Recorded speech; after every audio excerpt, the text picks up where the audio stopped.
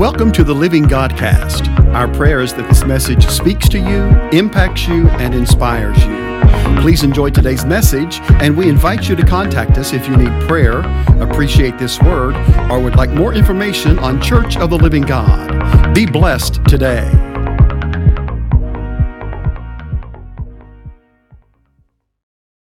As I said, we're going to be in Luke chapter 17 today. We're going to read a familiar passage, if you've been in church very long. And then we'll read, we'll pray, and we'll dig in, okay? Beginning in verse 11, Luke 17:11, it says, "While Jesus was on the way to Jerusalem, he was passing between Samaria and Galilee.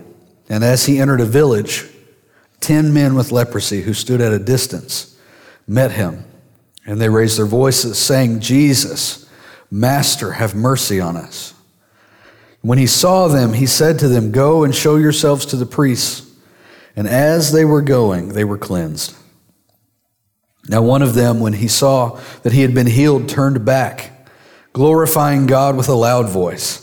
And he fell on his face at his feet, Jesus' feet, giving thanks to him, and he was a Samaritan. But Jesus responded and said, 'Were there not 10 cleansed? But the 9, where are they? Was no one found who returned to give glory to God except this foreigner?' And Jesus said to him, 'Stand up and go. Your faith has made you well.'" King James says, "Thy faith hath made thee whole." Amen. I want to preach to you this morning. Room enough at Jesus' feet. Room enough at Jesus' feet. Let's pray. Father, we thank you for this word. We thank you for this presence that's in this place. Lord, we are grateful that you show up when we come into your house. Lord, we ask you to show up right now. Lord, to give us hearing ears, to give us hearts of flesh, that it may receive the good seed of the word. Lord, produce fruit in us that remains from this word, and we thank you for it, Lord. In Jesus' name, amen. Amen. Just for some background here, some context in Luke 17. In the previous few chapters, Jesus has done some extensive teaching through parables. And in terms of his life, the timeline of his life at this point, we're kind of in the home stretch in Jesus' life. He has raised Lazarus from the dead, not too far before this. And this has been a huge pivotal moment in the life of Jesus and the ministry of Jesus, because Lazarus was very dead. He was 4 days dead. He was stinking dead. That's how dead he was. And Jesus raised him from the dead, and it caused such an uproar in the Jewish religious system that the Jewish leaders decided that both Jesus and Lazarus might need to die. Can you imagine? God doing such a work that he's raised someone who was very dead from the dead, and your response is, we got to kill that guy.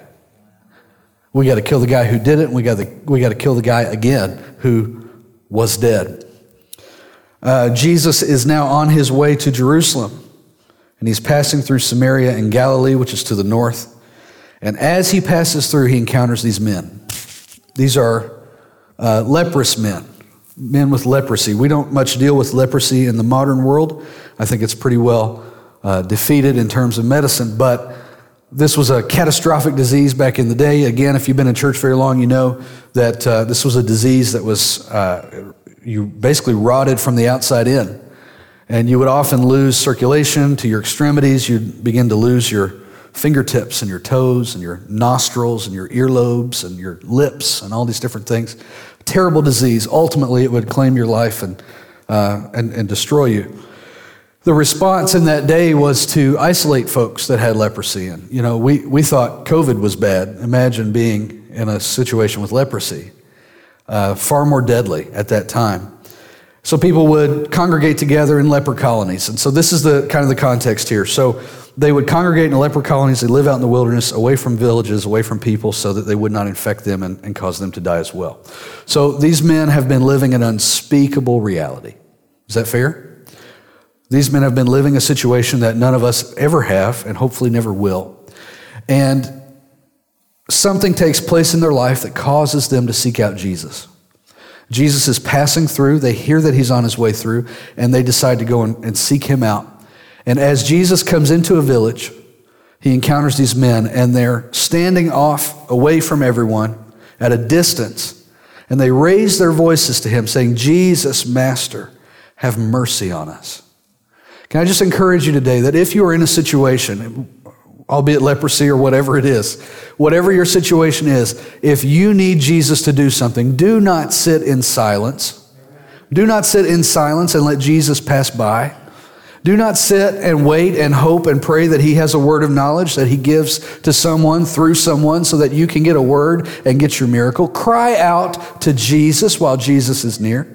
Don't sit there in silence and wait for him to do something. He might very well do something. But I'll tell you what, almost every person in the Bible who comes to Jesus encounters Jesus in the way they're asking. Amen? They encounter Jesus in a way, that's better than they're asking. That's what I should say. They get what they're asking for and usually then some.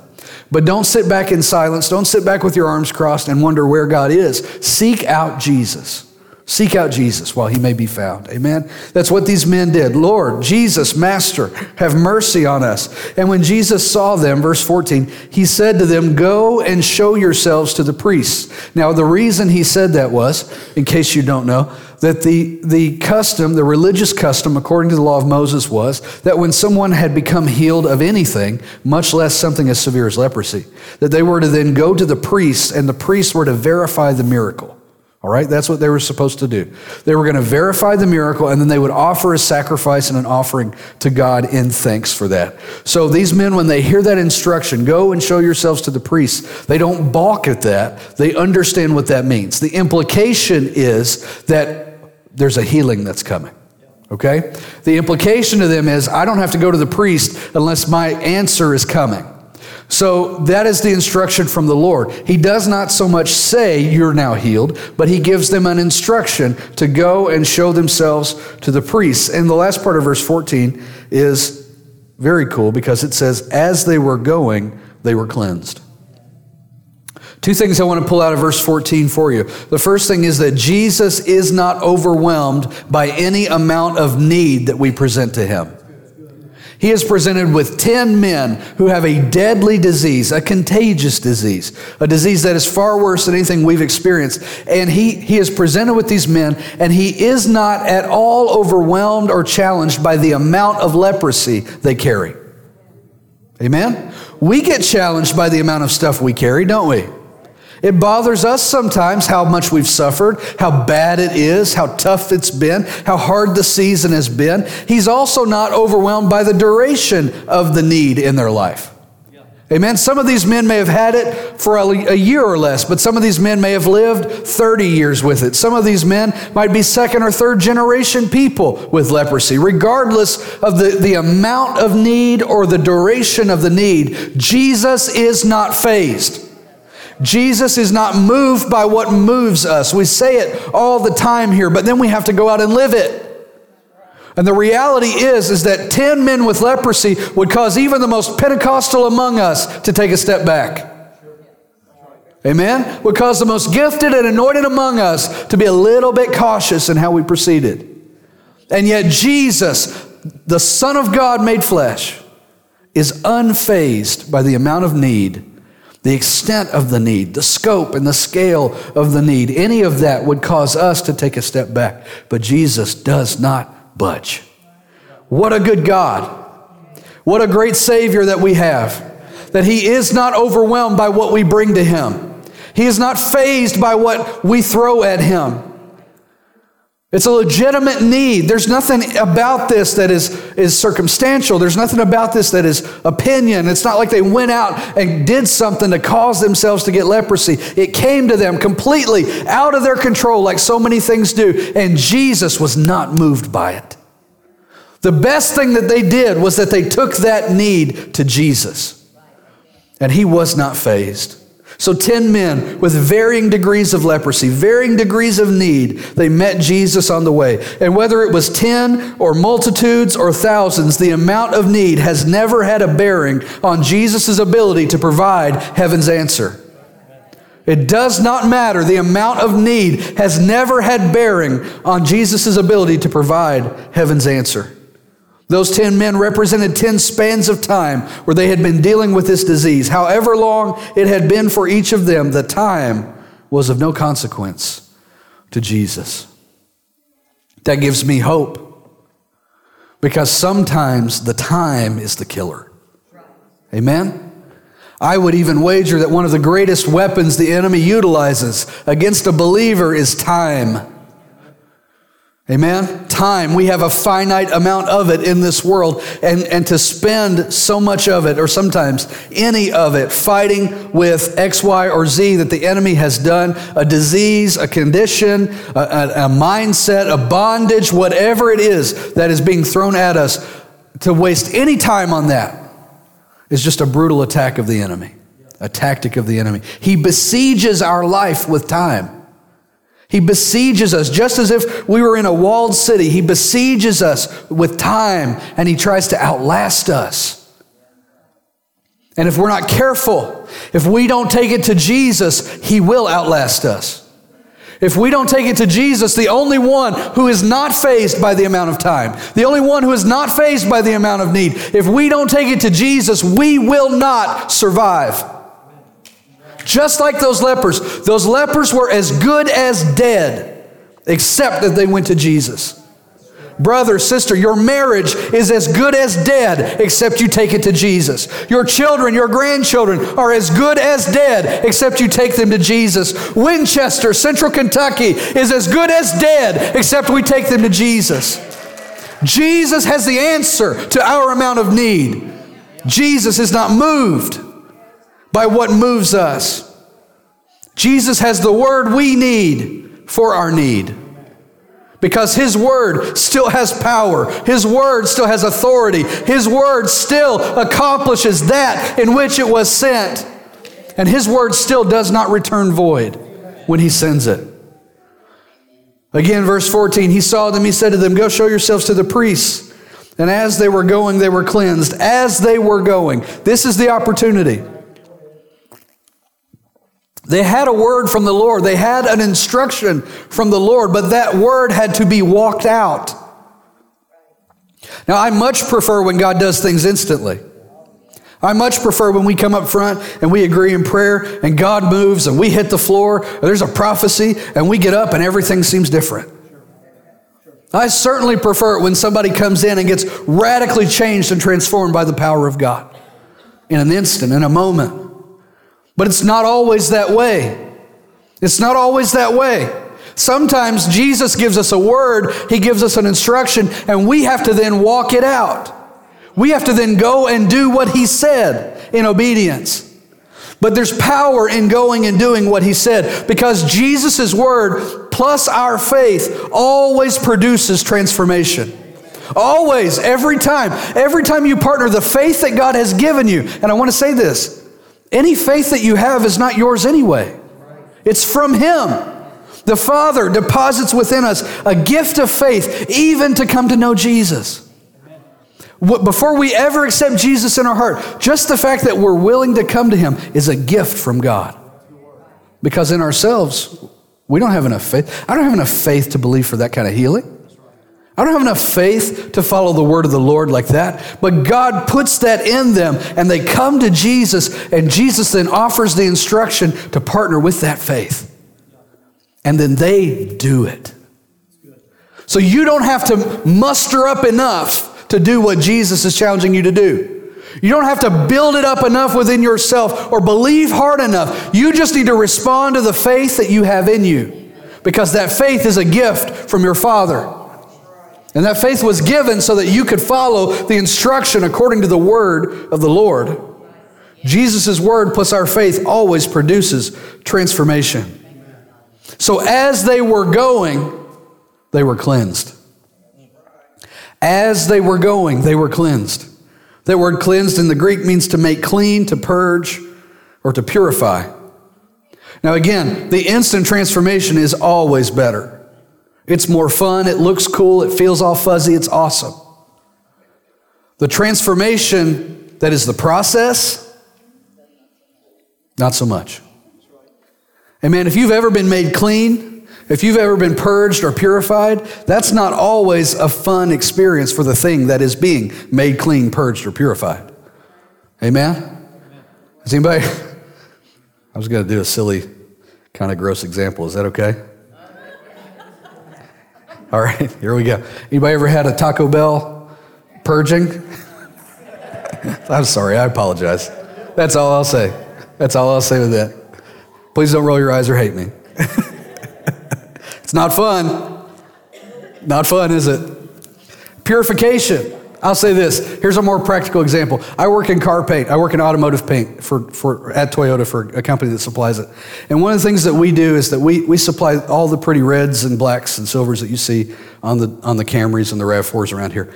And so in the process of putting that paint onto the car, they have to run that paint through a filter. They have to purify it because it's in a big piped loop. And it's interesting. It's not that interesting, actually. For work, it's interesting. As the paint goes through the system, it's got all the little things in it that make it sparkle and shine and all that stuff when it hits the car, right? But as it goes through the system and it hits those pipes and then it goes on and it hits another pipe, it starts to get banged up and messed up, and it can start to conglomerate a little bit and cause lumps and clumps and all that junk. And if they didn't have filters, then those lumps and clumps would hit that car and be all over the place. And it wouldn't look real good, would it? It would come out and it would be a mess. And sometimes it does come out and it's a mess. But because of filters, because of purification, because there's something in there that's catching the junk and the stuff, although it's an adverse experience for the paint, the end result comes out looking great. The end result is smooth and pretty and sparkly and awesome. And the purification, the cleansing, the purging that the word of the Lord does in us, it's not always fun in the process. Amen? But when you get to the other side, when it's applied, when it becomes part of you, when there's heat applied to you, and you start to shine and sparkle with it, it's better than the outcome. Because here's the deal. They will never be as pure or as clean as they would on any other road. Does that make sense? The road that Jesus has put them on, the path that he has put them on, is the best option for them to come out clean and purged and pure. Amen. There might be some measure of cleanliness. They might have some measure of decent life before they pass. But without the word of the Lord and the faith that he's given us to walk it out, we're not going to get to the other side of it and be made clean. We have to be made clean. But it's the word of God. John 15 also tells us that it is the word of God that makes us clean, right? Walking under a word from the Lord cleanses us, it purges us, and it purifies us.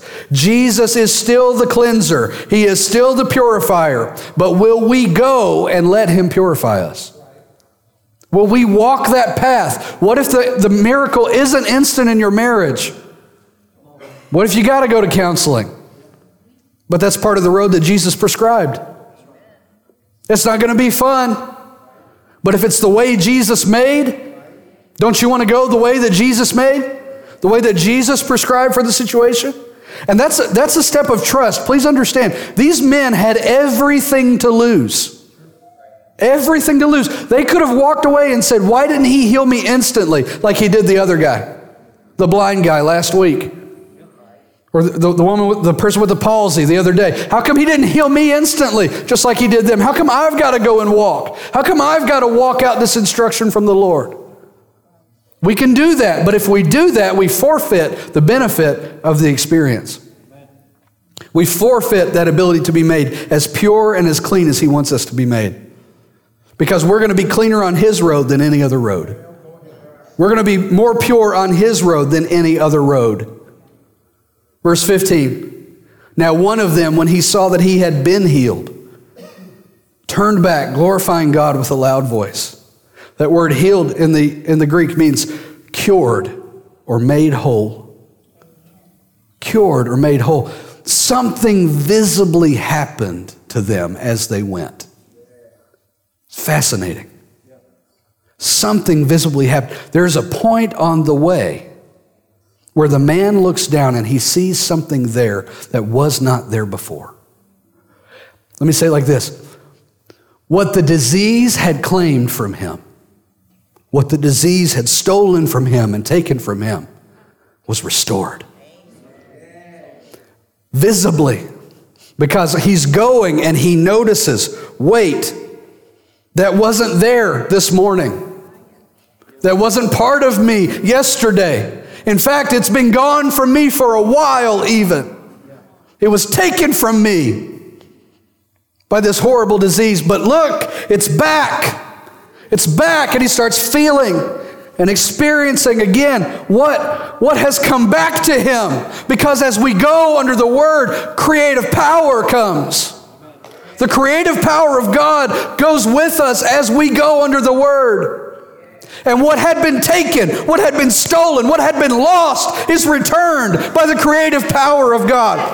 What was dead in us and on us, what used to be good for us but now no longer is brought back into purpose and function. Life comes again when we go under the Word.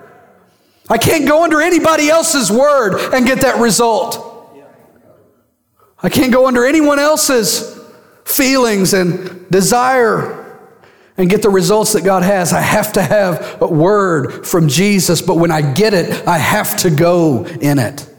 I have to. It's the only way to get what He has for me. The only way that what I've lost can be added back is to go under the word that Jesus gives me. And he sees it, and he turns back, and he glorifies God with a loud voice. I think you would too, if the things that you had lost were added back suddenly. If you're going along and all of a sudden you realize what was gone from me is back upon me. Imagine those relationships. Imagine the people. Imagine the opportunities that the enemy has robbed you of, that the Lord can creatively return as you go. And wouldn't you, shouldn't you, when you know that has happened, shouldn't you stop in your tracks on the way and turn around and glorify God with a loud voice? Shouldn't we glorify God with a loud voice every time somebody gets saved in this house? Shouldn't we glorify God with a loud voice every time a body is restored? Shouldn't we? Yes, we should. Yes, we should. This is our opportunity. Glorifying God with a loud voice. Verse 16, and he fell on his face at Jesus' feet, giving thanks to him. And he was a Samaritan. He fell on his face. Technically, he's not even walked the whole thing out in obedience just yet. But notice that Jesus does not penalize a man who is grateful. Jesus does not stop the process of healing because he didn't go all the way to the priest just yet. Because the man turned around and fell at Jesus' feet and thanked him and glorified God with a loud voice for what he had already done. And maybe, just maybe, Jesus wasn't even totally done healing him yet. But for what he had done, the man realizes it. He glorifies God with a loud voice. He falls at the feet of Jesus. And he worships him and he thanks him, even though he was a Samaritan. The Samaritan people fascinate me in the Bible. Because these are people that are religious zealots. These are people they've got God wrong in the Bible. They've built a rival temple. They've built rival Judaism. They've built a rival priesthood. They've done all of this stuff. They're to the point where the Jews hate them and they hate the Jews and all this stuff. Even though technically they're genetically very closely related. But over and over again, there's people that come out of that community that tap into what God wants to do. Over and over again, they reach out and they get a hold of something better than even the Jews did, better than even the believers did. And that's what this man did. He says in verse 17, Jesus responded and said, were there not 10 cleansed? But the 9, where are they? This is the crux of the message today.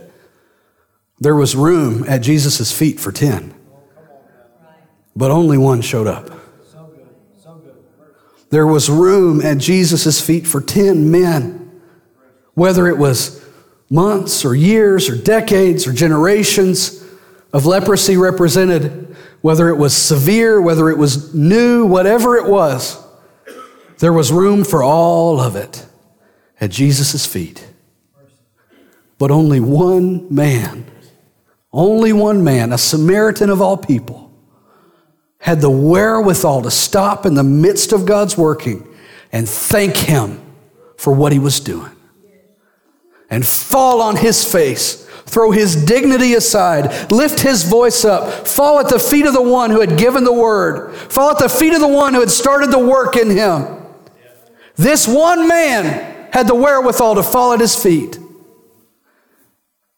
But I want you to see, although there was room for 10 and only one came, the 9 that missed out were not missing out on just anything. They still got their miracle. They got their miracle, but I want to show you that they missed what else Jesus had for them. They got their miracle, but they missed Jesus. And this is the reality. Friend, God can move in your body, in your marriage, in your relationships, in your job. He can do amazing things. And whether or not you ever praise him for it, he can still do it. But I want to show you that this man got access to something that 9 missed out on. Because they did not.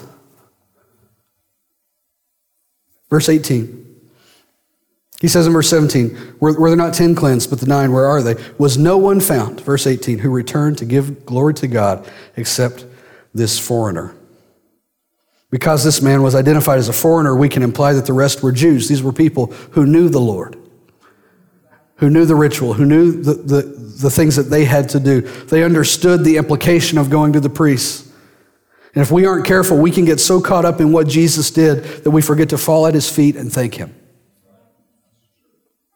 There's no harm in getting caught up in what Jesus can do until that becomes what you want about Jesus. And listen, that's hard, okay? I'm not pointing the finger at anybody. I fall into that too. It's far easier when you want an answer to just talk about the answer that you need. It's way easier to do that than to just want to sit at his feet and hang out and hear and listen and let him talk to you. It's a whole lot easier to say, God, do something. Show yourself. Show yourself strong. Speak the word only. But instead, sometimes we have to do what this man did. We got to stop in the midst of it and say, but God, look what you've already done. Look what you've already done. Is it everything that I want? No, but look what you're doing anyway. That's what this man did. He said, verse 19, he said to the man, stand up and go. Your faith has made you well. Again, the King James says your faith has made you whole. Jesus was able to do a deeper work in the one who came back than he was in the 9 that didn't. Their miracle still came. They still walked out healed. They still got to go show themselves to the priest and tell how some man they met in a village in Samaria in Galilee was the one who had spoken this word and healed them miraculously. These men were probably made whole as well. But here's the difference. Jesus says in verse 19, your faith has made you well. Those 3 words in English, made you well, is one word in Greek. That one word is the Greek word sozo, which actually is not translated as well, made well, throughout the New Testament most often. It's actually translated as saved. Salvation is most often referred to as sozo. Salvation, sozo means to be made, to be saved, to be delivered, to be protected. This man did not just get his body restored. This man met Jesus. This Samaritan man, this foreigner, this guy who had no right, no way in, this man got what the 9 other Jews didn't get. This man got Jesus. This man began to know him and his person. This man got saved and delivered and protected before the cross ever came. This man had an experience with Jesus that the other 9 missed out on. Thank God they got their miracle, but they missed his feet. And if we're not careful, we'll seek the miracle so hard that we miss his feet. And we'll miss the sozo, the salvation, the deliverance, and the protection. Oh God, yes, restore our pastor, but save us, deliver us, and protect us. I don't want to just fall at his feet out of obligation so that I can get something else from him. But when I fall at his feet out of thanks and in worship and in honor for what he's already done, not just what he is yet to do, but what he's already done, that's when he says, all right, salvation has come. Salvation has come. Will we miss? Will we trade salvation for the outside stuff? Will we trade knowing him? You got to know somebody to fall under their protection. Amen? You got to know somebody to fall under their protection. The promise is that when things come up that threaten their salvation or their deliverance or their protection, that Jesus is the one that has to answer to it. That's the implication of sozo. When we've been saved, remember Bishop Clower said this, when we've been saved, Jesus has purchased our sin. It's his, it's not even ours anymore. But he's also purchased our deliverance and our protection. It's up to him to deliver us. It's up to him to protect us. But I can't be protected and delivered and saved from a distance. I can get healed from a distance. But I can't stand in salvation and protection and deliverance at a distance. I can be blessed. I can have people give me money. I can have all kinds of things happen in my life and just by being associated with God. But when I know him, when I've made a place at his feet,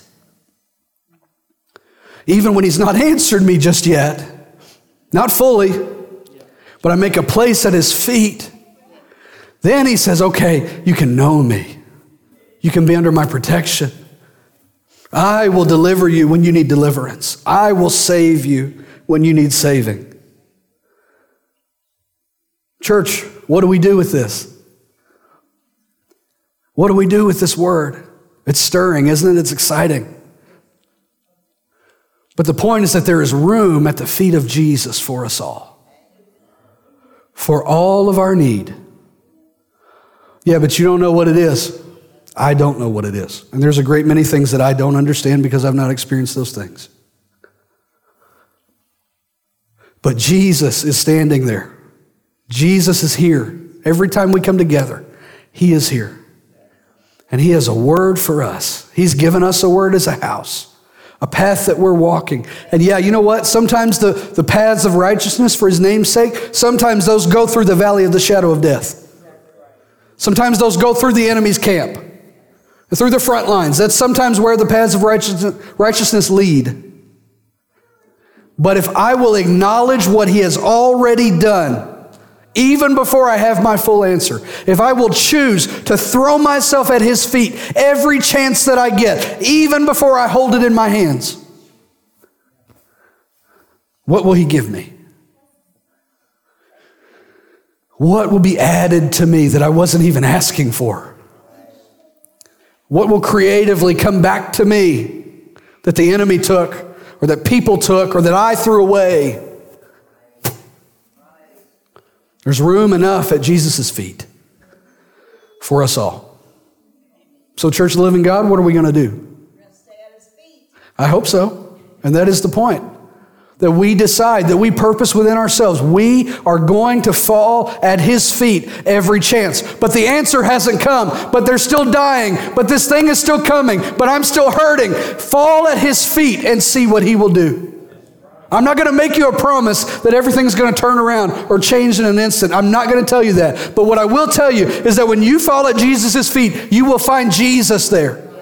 Jesus himself, the nail-scarred feet, the very feet that hung on that cross for you, are waiting. And as you worship him at his feet, you're going to find him. You're going to know him in his person. We might have to be like Job that says, I knew of you, but now I know you. Oh, I don't want to walk that journey. But if I get to know him, maybe that journey's not the worst place I can be. Maybe that road and that path's not the worst place if he is at the end of it. Amen. You received that word this morning? Will you stand up this afternoon? Stand with me, please.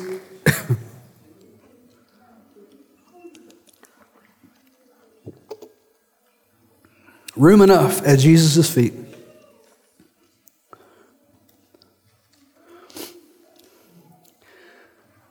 If we go to Jesus' feet in thanksgiving, we can expect him to add to us. I don't have to go to his feet in worship and in honor, putting my face on the ground, taking think about the posture, all right? Think about the posture of throwing yourself down at the feet of Jesus, right? It said his face was at his feet. His face was at his feet. What is that doing? That's taking the highest place of you, the seat of your intellect, the seat of your reasoning, the seat of your communication, everything that you think and feel and want, everything that you say. And you're taking that thing and you're laying it at his feet, and you're saying that the lowest part of him is higher than the highest part of me. The lowest part of Jesus is more than the most that I can give. And then everything else that is attached to that, everything else that carries that around through this life, my body, everything else is also subjugated underneath that. Falling at the feet of Jesus. Falling at his feet on purpose because you want to, not because we told you to. Coming in and saying, you're higher, you're greater. I'm not seeing all my answer yet, but you're still higher, and you're still greater. Your word is stronger, and if I can walk under your word, I know I'm going to be okay. I don't feel I'm going to be okay. I have to choose to know that I'm going to be okay. Even if they don't come back, even if that creative miracle doesn't happen, even if what I had is lost forever, I will not trade that for your feet. Because that's what the other 9 did. They traded their miracle, and it was awesome. But they said, that is all I need from him. But the one man said, I just want to know the guy who did this for me. I just want to know the man who can speak a word and cause things to come back on me. And even if I've got to be lower than his feet, I just want to know him. And this is where we are. Do you want to know him today? Oh, I want to know him. The Apostle Paul makes the promise that when we know him, we will know him in suffering, but we'll also know him in resurrection and in newness of life. So we have a promise that whatever part of us dies in coming to his feet, we have a promise that new life will come in its place. Church, we don't lose anything by going to his feet. We don't lose anything by falling at his feet. There's not a part of me, not a thing, not a moment of time that is lost forever by falling at his feet. Whatever dies comes back to life. Whatever is lost is brought back. Or even better, whatever is lost, something better comes back. Amen? It's where the dead things come back to living. Amen? Amen. If you are in agreement with this word today, can we lift our hands and can we just say to the Lord, God, don't let me miss your feet. Oh God, don't let this be a church that misses your feet. Lord, we love the salvations. We love the Pentecostal stuff. We love the gifts. God, we love all of it. But Jesus, don't let us miss your feet. Oh God, I don't want to miss the chance to know you. To know you, to know the one who spoke the word that set me on a path to restoration. Oh God, let me know you. Oh God, let me know you in spite of it. In spite of the disease, in spite of the prognosis, in spite of the pain. Jesus, let me know you. If I've got to know you in your sufferings, let me know you. In Jesus' name, God, fill this house with people who prioritize your feet over their answers. Who prioritize falling down in submission at your feet over the answer to their needs. And God, please work that in us. so that we can experience the salvation, the deliverance, the protection, the sozo, that we may be made well. That we may be made well. We thank you for it, Lord. Father, we have to say this. When you step in the room, church, we've got to recommit to this. Father, when you step into the room, our thoughts, our intellect, our desires hits the floor. You with me? Church, when His presence comes in this place, our thoughts and our opinions and our desires need to hit the floor at His feet. If you got to do that literally, you do it. But if you just have to say out loud to yourself, say, Father, I submit everything that I am to you right now. Everything that I am is lower than your feet. God will not, He will not avoid responding to us in that kind of posture. He will show up in power when we have that kind of posture. Does that make sense? You with me? Let's not stand back and cross our arms. Let's not get picky about song selection. When He comes in this place, lower yourself and see what He will bring with Him. Lower yourself and see what He will do. Because He never, ever shows up empty-handed. Never, ever. Amen? Amen. You receive the word?